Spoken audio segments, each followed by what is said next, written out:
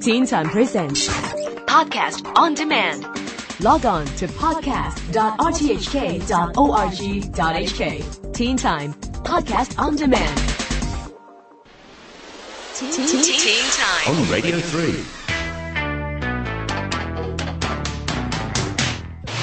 This is the Teen Time Science Blog. I'm Neil Chase. A few weeks ago on the Science Blog, I mentioned that laughter is one of the most common languages around the world, even if we are not totally sure why we laugh. But now, some scientists are claiming that laughter can be as good for your body as jogging.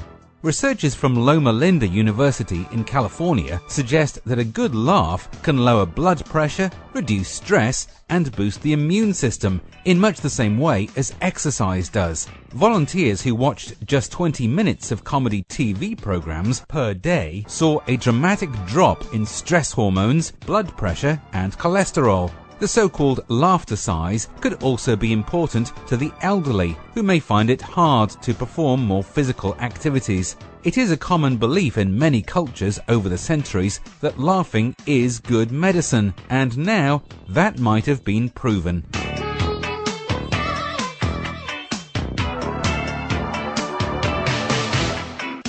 In science, we generally believe that the more tests we do, the more experimentation that goes on, and the more research that is done, the more we will find out. And whilst that is still true, sometimes we still can't find the answer to why. Multiple sclerosis, or MS, is an inflammatory disease of the central nervous system, that's the brain and spinal cord. Many scientists had thought that this was a genetic disease, but new tests seem to doubt that. A study was done into several sets of identical twins, and so if it was a genetic condition, then it would affect both twins in the same way.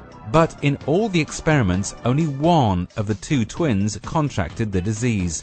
So although many scientists still believe that MS is genetic and not the environmental condition that brings on the disease, the specific reasons are still a long way off from being understood.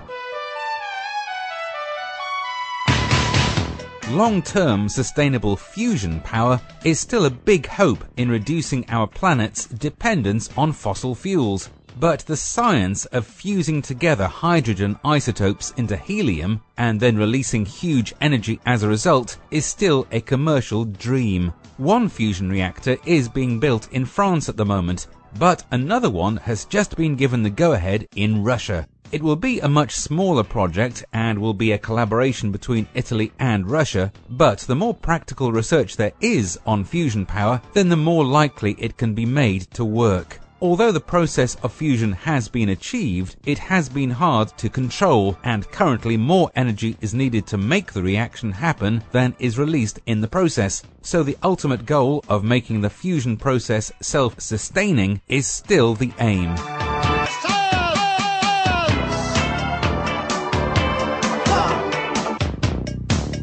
One of the basic principles for reproduction in animals is that you take a male, a female, they mate, and they make a baby. It's the way that species continue, and the constant mixing of male and female genes through many generations ensures that the species continues to develop and diversify.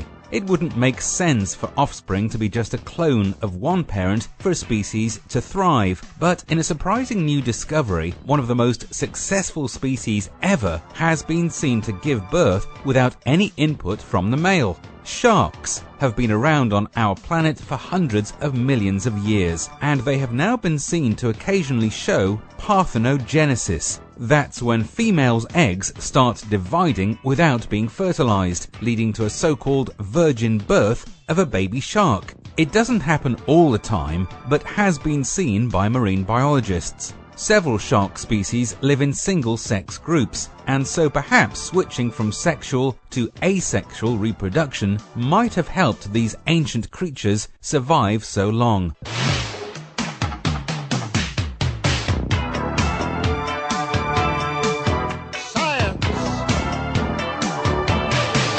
There's an interesting new green train running through a part of the United States at the moment. The Heartland Flyer train travels between Oklahoma City and Fort Worth using a special biodiesel fuel partly made from cows. The fuel mixes 80% regular diesel with 20% beef byproducts and cuts emissions by around 10%, along with not using so much fossil fuels. In theory, the train could run on 100% biofuel from cows, but the train company plans to start with a small percentage and then increase the level when it can see how effective the fuel is. The special train will run for the next 12 months, and then the results will be studied to see if the different fuel affected the mechanics of the train. Then, if it's successful, the cow fuel might be used on other trains around the United States.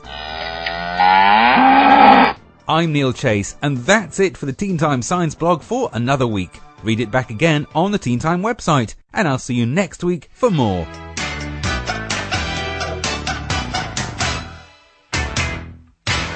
Teen Time Presents. Podcast on demand. Log on to podcast.rthk.org.hk. Teen Time Podcast on Demand.